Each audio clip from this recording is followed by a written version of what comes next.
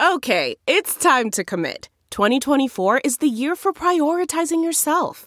Begin your new smile journey with Byte, and you could start seeing results in just 2 to 3 weeks. Just order your at-home impression kit today for only $14.95 at Byte.com. Byte Clear aligners are doctor-directed and delivered to your door.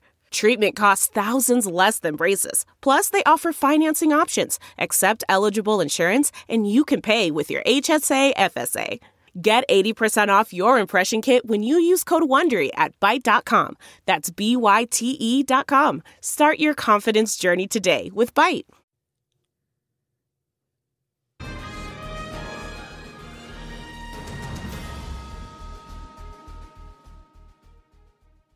I feel like I want to say this every week as we start Take Two. What are we going to talk about? We're so bored, but thanks for being with us for another week.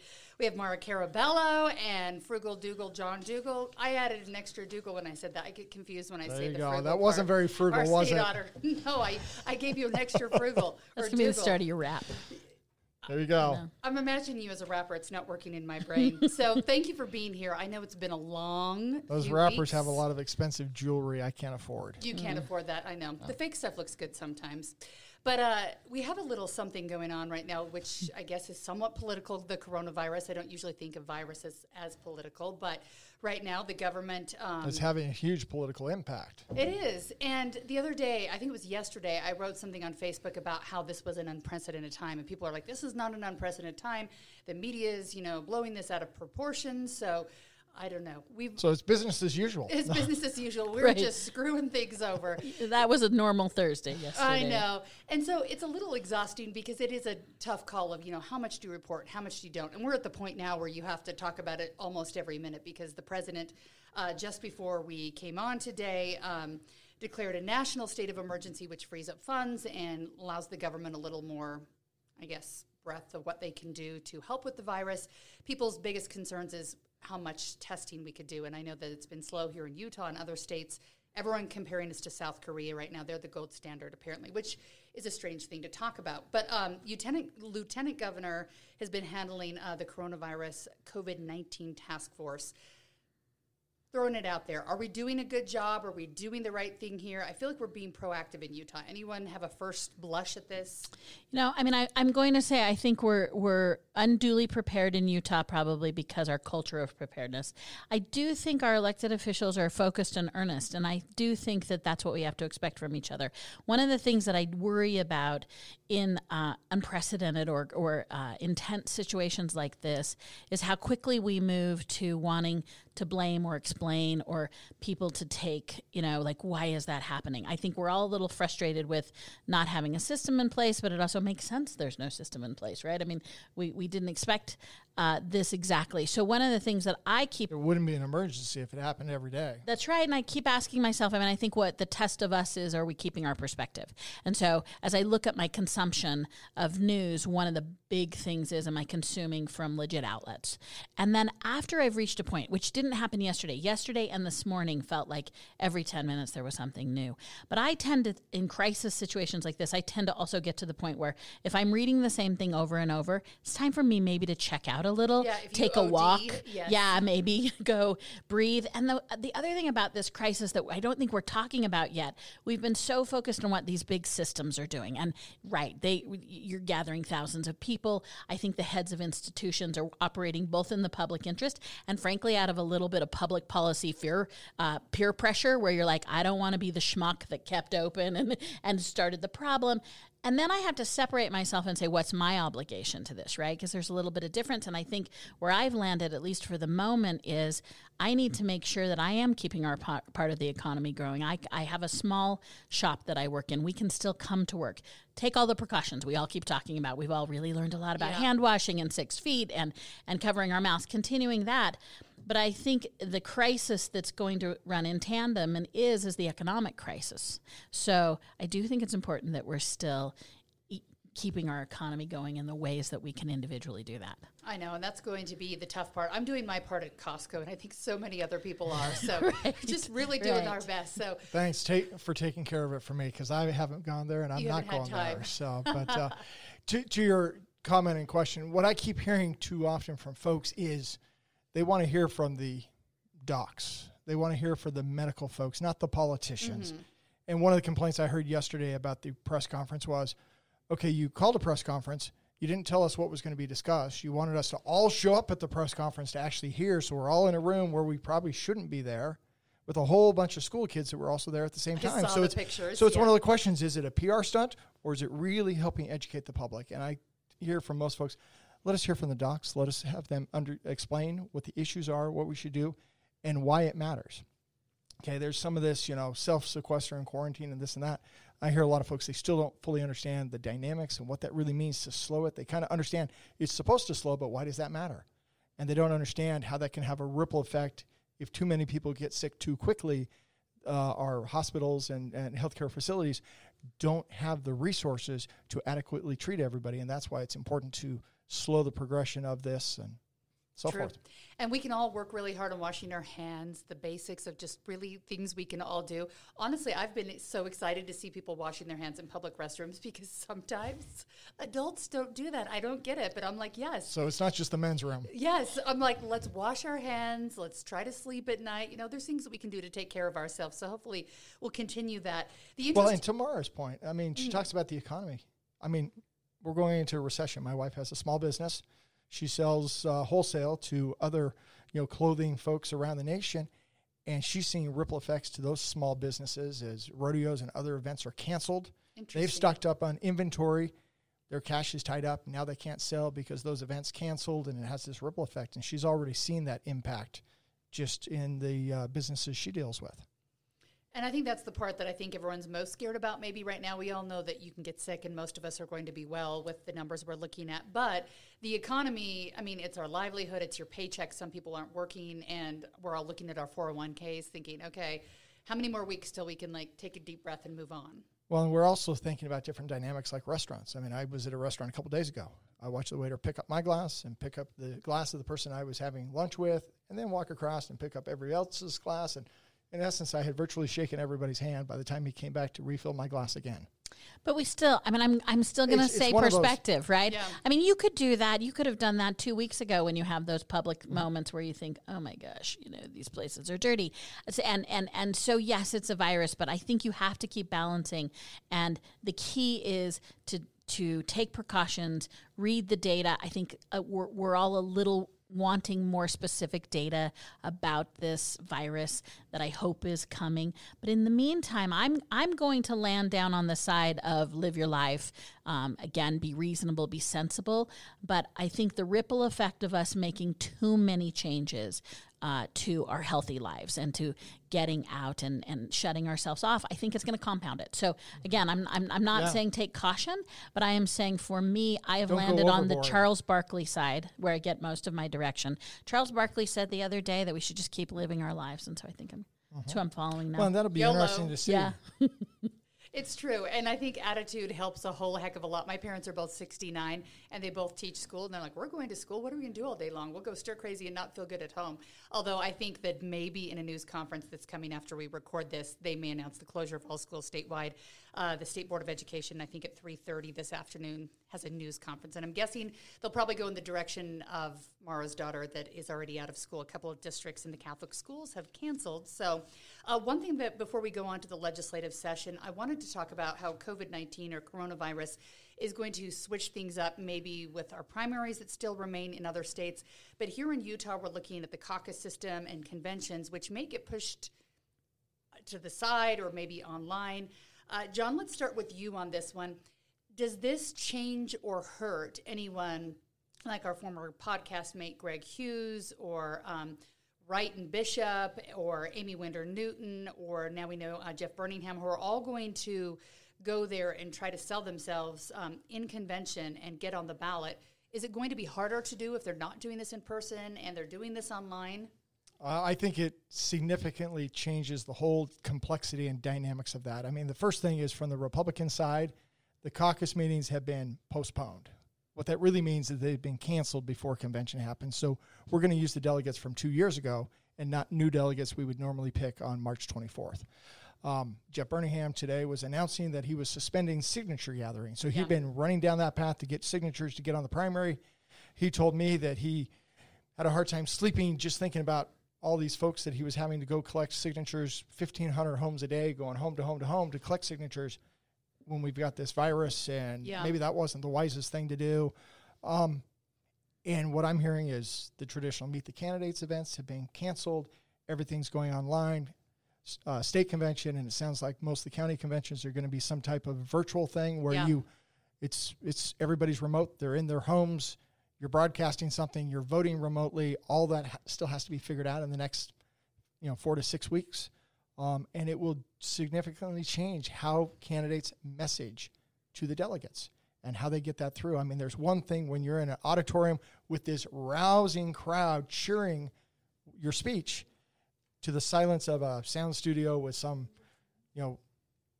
speech you might give, and you hope people vote accordingly. So we're a day into this, so I'll give you what I'm thinking about right now, and then it'll be interesting to see what really plays out. So some of the interesting dynamics are, I think that, as John said, the Republicans have decided to keep the delegates from 2 years ago.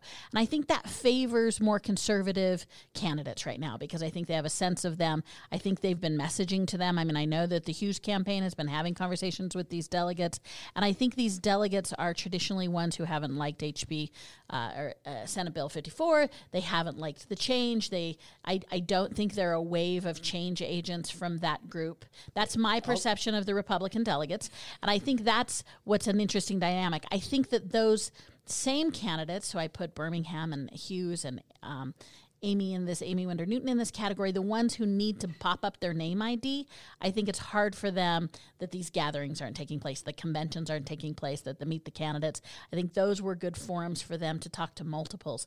The other thing that's going to be really inside baseball, but now it's all about your infrastructure. Do you already have those lists teed up? Do you already have good communication channels lined up already with the existing delegates? And what was caucus and convention, which was already really inside, I think has now just become even more tactical. Well, and this is one of the things I'm going to disagree slightly, because 2 years ago was when Romney ran. That's right. And you should remember they booted Romney. They did not. The Republican delegates were not huge fans of Romney in that cycle. He got 48% of the vote, so it's almost a 50-50 dynamic. And so they skewed more heavily to him that I would describe as a moderate versus Mike Kennedy. But the other dynamic is we know a lot of folks were agitated with tax reform and the tax referendum. And so those folks, I would assume, would be wanting to run as delegates, and they're largely not going to get that chance because maybe they're going to fill in where there's vacancies, but they are not going to be able to run on caucus night to be delegates to say, we're upset about the tax changes the legislature did, and we want to throw some folks out, and we want to force changes. So I'm sure we'll talk about this more, because I think what you hit on, Heidi, at the beginning that's so important is this is a significant change in the Republican gubernatorial race. Yeah, and it'll be interesting if we can get the infrastructure in place and how it'll work and how it plays out. So we're going to keep a close eye on that as we move forward. You may have heard there was a legislative session that ended last night. It was a late night for many, so thank you for being midnight here. Yes, good times to be had for all. And one of the biggest things, I don't know if there was one big story that came out of it for me at the legislature, but I know a lot of people were talking about last night, the proposed ban on most abortions that passed its final vote. That measure now on the way to the governor's desk, although groups were calling on him to veto that. At this point, though, that bill wouldn't really do anything unless the Supreme Court were to take it up and Roe versus Wade were to be tossed out. At the same time, we had a second one that actually did not pass that I thought was interesting this week, where we had all of the women senators that we had. They Republican walked out, and Democrat. Republican and Democrat, which was bipartisan. They said it wasn't planned, but they walked out on the abortion debate that was over mandatory ultrasounds. Were you surprised by this? I was kind of surprised when I saw that happen and the headline come out of the legislature just a couple of nights ago. I was pleased at the clarity of it. I mean, we had really looked at a bill that had the state recommending a non-necessary medical procedure against a citizen. And the fact that it took that amount of clarity, I mean, that's astonishing for me that particularly a set of conservative legislators would support pro-offer something in which a non-necessary medical procedure was going to be demanded of a citizen. And I was pleased to see, I believe it was spontaneous, which I think just showed the depth of the feeling about how far this had gone into. I mean, I will say that those who are excited about this ultrasound bill also should probably take a look at Bernie Sanders, because that level of sort of socialized programming by the state, I felt like completely overstepped its bounds and was quite threatening to individual rights and liberties. Well, my understanding is it, just wasn't medically necessary. It was also quite invasive. I mean, I asked my wife about this, and she explained some of the details, but I'm going, something that invasive?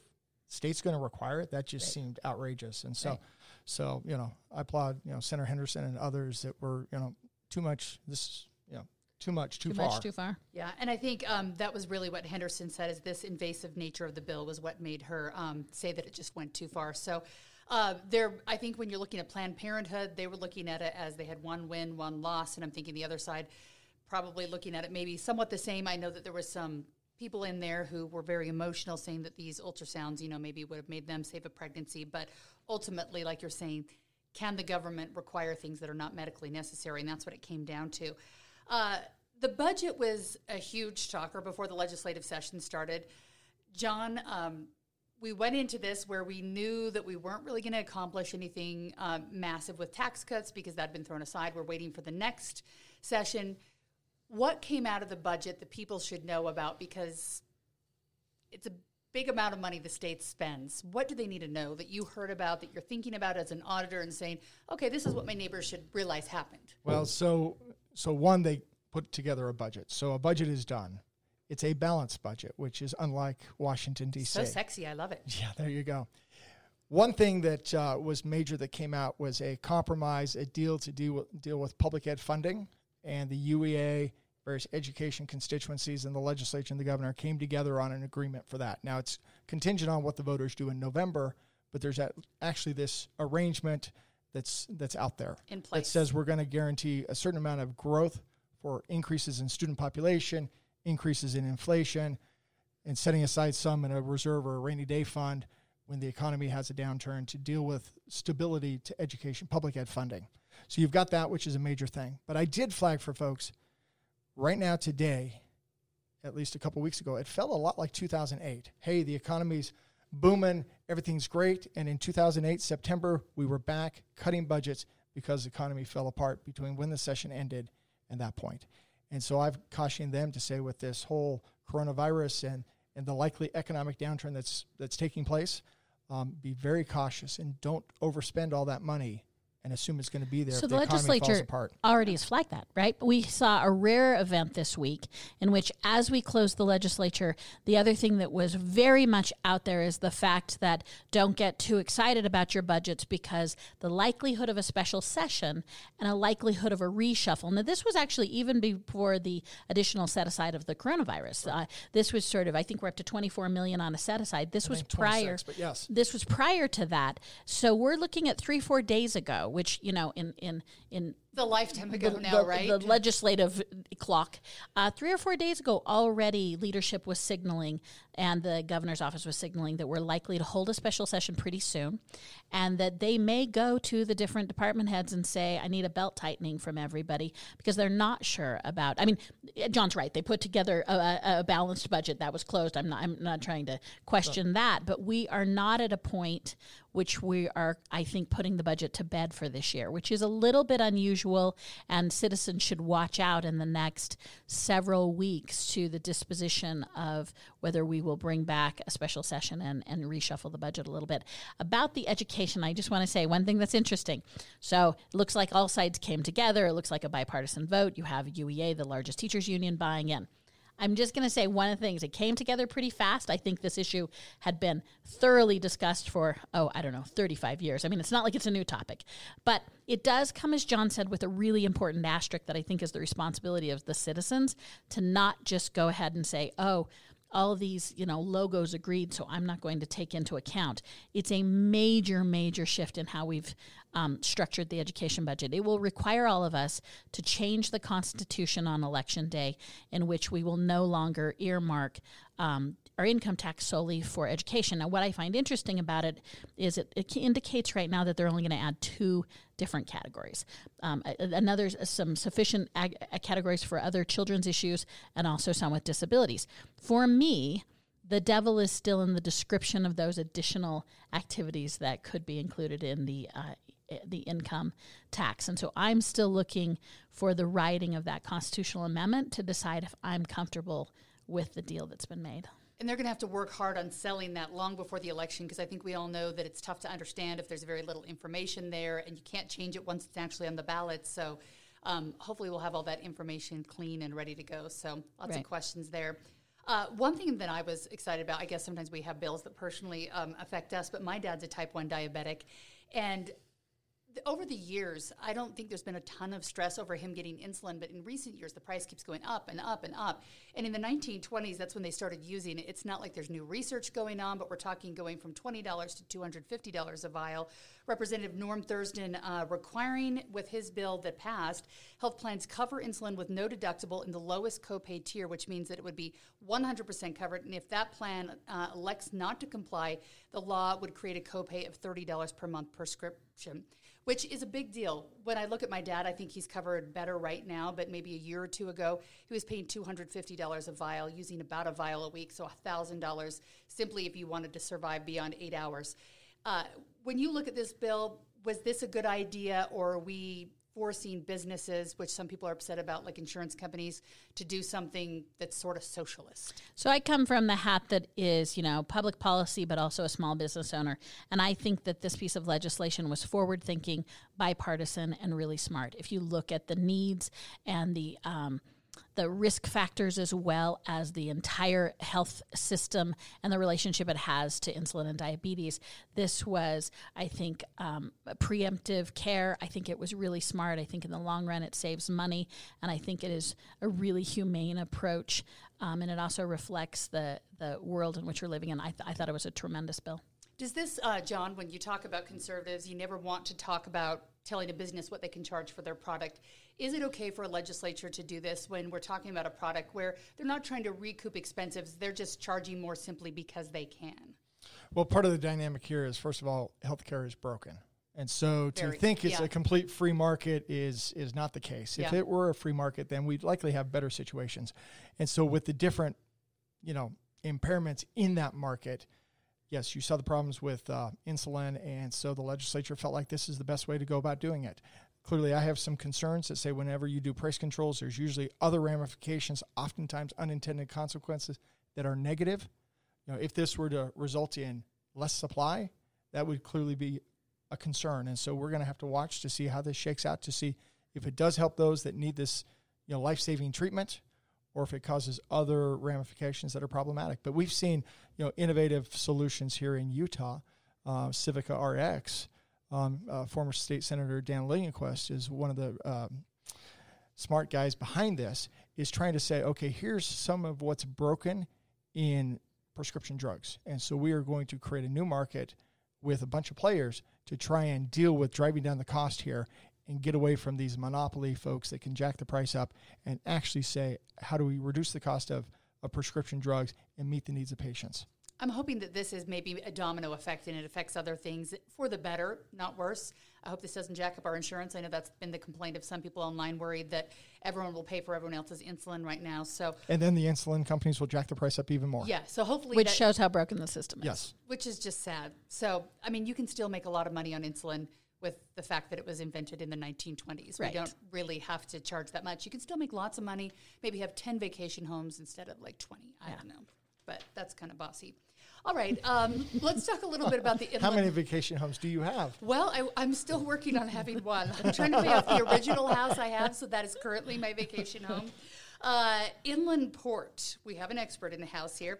So Senator Luz Escamilla's bill she sponsored will create community enhancement program to address impacts of development. It passed. You're our expert in the house. So it's been fairly quiet, I'd say, the last couple of months on the Inland Port, at least for people who are not involved in it. What has changed? What will people see, Mara? So look, we had 2 inland port bills passed this year. One was presented by a Republican, one was presented by a Democrat. So I think that showed, the spirit in which people approached the port this year. Both of the bills were considered major compromises. Both the bills were very inclusive about how they got to the solutions. As you suggested, Senator Escamilla's bill really focuses on the communities that will have ports. And I think enhancement is a good word, because if you look at some of the rural satellite areas that may be considered in the upcoming years, and if you certainly look at the west side of Salt Lake, which has been sort of the epicenter of the discussion, this allows some study of what will with those communities being the center of these logistics hubs, what can we also do to enhance those? So whether that is in crosswalks, or whether that is in tree plantings, or however the city, or the community wants to come up with those solutions. So I think that was a very forward thinking. I think it was a way to look at being in a community that also has those logistics. And then Francis Gibson obviously passed a major piece of legislation as well that tweaked some of the bigger issues that happened when the port was originally established. It gave some additional seats at the table, particularly to Salt Lake City, the mayor's office. It gave a balance more to the taxation, the tax increment. And it also included a major nod that I think supersedes any municipality, including Salt Lake City, actually. The inland port now has gone farther to express its desire to be net neutral, to express its desire to be forward-thinking about the environment, and really looking at clean technology. And I will just say they put a marker down, a bar for the inland port to live by again, that most municipalities don't have in place with their development. So it's time now for the municipalities to catch up, I think, from an environmental point of view with the port. Which is good news, I hope.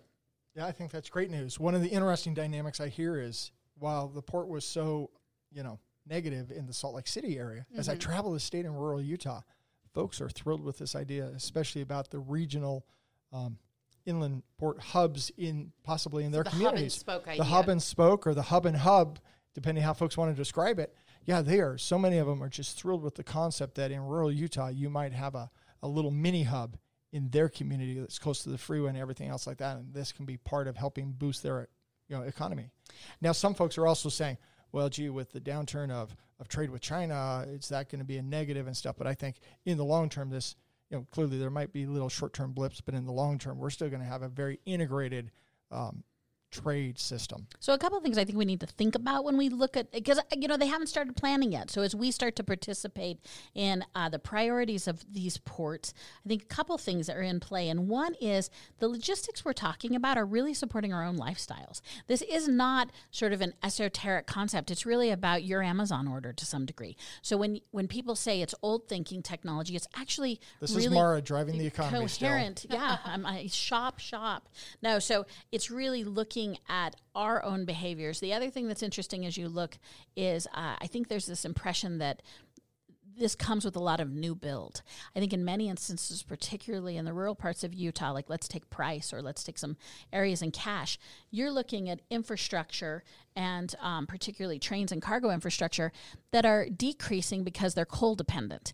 Now, if you switched there and still took this great infrastructure, I'm one that wants to jettison the coal part, but what if you replace that with grains heading to the middle America? So now you've revitalized this rural economy using the infrastructure that you've already had, and you've cleaned it up. So in all of these instances of creating these logistics systems, we shouldn't just automatically think it's new build. Sometimes it's a reuse. Well, Mara's absolutely right, because these communities, they've got a rail line or two coming through. They've got a interstate highway that's right there close by. And so it's just a little bit of enhancement. All right, good information there. We're going to watch it as it goes forward, and hopefully when we start having public meetings again, we can all be nice and listen and ask good questions. Hopefully. And not go pee-pee on the floor or do other naughty things. Porn labeling passed the Utah legislature, but could face some First Amendment challenges. Was this a bill that you felt was a good idea? Is it good for Utah? So, porn has some serious ramifications, especially for our youth, and I think it's important the legislature is recognizing that. The challenge is, how do you deal with this in a free speech environment? I mean, I dealt with an anti-porn bill back in, I think it was 2005, and then I watched, because we tried to do a balancing test and, to just get the right thing to try and help parents so they could protect their kids, and then we got in the buzzsaw of free speech, even though we tried to balance it so well. we'll have to see what plays out here because it is very challenging. And this is where sometimes it's where the government almost needs to say it's buyer beware, you're on your own, rather than a false sense that it might help. Hey, parents, it's the Wild West out there, and you got to watch out for your kids. Yeah. So my comments are under the auspice of effective public, public legislation. So, let's all agree nobody thinks porn's good for kids. Nobody, I think too much pornography can certainly interfere with relationships. Your work, it has a lot of problems when you overconsume anything. What we do know when we look at, if we decide to look at data and science, is that for all of my psychologist friends out there, they would know that the DSM-5, which is the big old honky book that therapists used to diagnose and treat, it does not include porn. It does include other addictions. It includes, it includes drugs. It acknowledges dopamine's effect on gambling. It doesn't include pornography because pornography is really an avoidance behavior. It's no different than overeating or playing too many video games. So yes, you have a life balance problem, but again, we're looking at a legislative solution that's not addressing the problem. And so I look at these bills, and while I don't want to be like the pro-porn person, there are two things. One is there's not a chance it violates the First Amendment. It does violate the First Amendment. And we've had a lot of jurisdiction. We've had a lot of court cases about the free speech and pornography. So one, certainly it'll be challenged in court. Now the state of Utah is going to pay for that kind of challenge, which I think is irresponsible.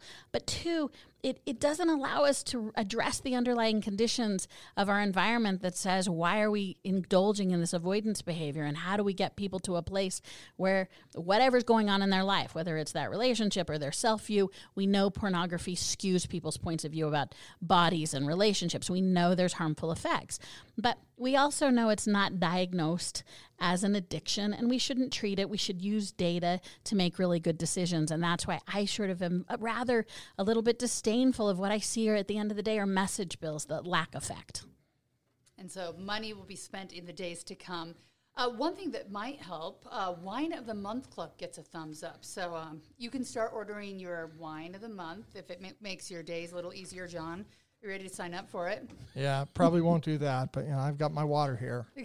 Okay, so just to finish a really depressing week for me, I'm going to talk about... Speaking of avoidance, no. Wine. Right. Yeah, exactly. So I got all excited about, I'm not going to lie, I got excited about Wine of the Month, NPR has their little wine, so I call my local lobbyist... NPR, Wall Street Journal also. DABC expert, and said to him, I said, break this down for me. And he said, you're not going to like this. So here apparently are the details of the bill. Ooh, okay. What it really does for us, for whoever us are, is that you've increased the amount of liquor you can bring in from wherever you are, whether that's national or international, whether you're a Mesquite person or not. Exporter. You can move to now a case of liquor that you can bring in for personal consumption. I guess what has happened, though, with the Wine of the Month happens is essentially DABC is now giving you a broader selection. And they've always had this. So it really isn't new. You still have to go to DABC. You still have to special order. You actually can't pick a Wine of the Month club like you're thinking in your heads, like you've seen in the advertisements. That's still all illegal. And you're still subject to the 87% markup that the great state of Utah has implied on the free market system that is alcohol. And so you're still subject to that incredible markup by the state. So really, it's like it's a little bit of a... It's a little bit of a trick for us. But hey, now you can buy a case from Mesquite, even though you're probably buying 3 anyway and didn't care. But now you can legally bring it across the border. All right, good information. And while I don't drink, this is one of those things from my perspective as the state. We're overreaching in many of those aspects when it comes to alcohol policy. I grew up in a state where they sold wine in the grocery store, and I still never drank as a result of that. But, I'm not sure what the hang is and why we're so concerned. I know. Because we make a chunk of change off of it, don't you think? But you can still apply a tax regardless. Yeah, I mean, I love the free market, someone left of center. Yeah, I say let the free market run. I can say, we can regulate and we can tax without us being the purveyor of it. Absolutely. So and you I guys agree. can agree that we should be able to go to Target and see a wine aisle with all the moms who need to We're relax. just looking for There's toilet no paper. toilet paper. Oh my gosh. We need wine. There's no toilet paper, and there may be no wine now either. I saw some pictures at the state liquor store today too. So people are ready for their quarantine with their Jose Cuervo or like whatever your like spice of the. Just as long as it's not Corona beer, right? Yes, no What is Corona it? beer. 38% of Americans won't buy Corona That's beer right. for fear of coronavirus. I'm no fool. Is that a real thing? Yes. It's a headline I saw. I saw the headline as well that said people were staying away from Corona Makes beer. me wonder about Our education and something. Oh my gosh. All right. We'll make sure we do a news story about that today and make sure the distinction is made out there that not even looking at beer will give it to you. All right. Well, this is good information. I hope we're back here again next week, healthy and happy and ready to do this. We're not socially spacing 6 feet. I don't know. Is this 3 feet? It is. We'll have to sterilize the almost touch microphone. We're about 5 feet. Yeah. So Social distancing. yes, but thank you so much for being here. If you do have to be home, be responsible, be happy, don't be mean to each other. And listen. And get out and listen. about. Yeah, go exercise. I see think some the sun. zoo is staying open with their public areas, not their inside spaces, but their outside spaces. Don't touch the animals. Just don't touch anything. Just stay safe, but get out there. Yeah, live your life. All right, YOLO. Who was it that gave you the good advice? Charles Barkley Charles is who's Barkley, guiding everyone. me this week. Live like Charles Barkley. Thanks for joining us for another week of Take Two.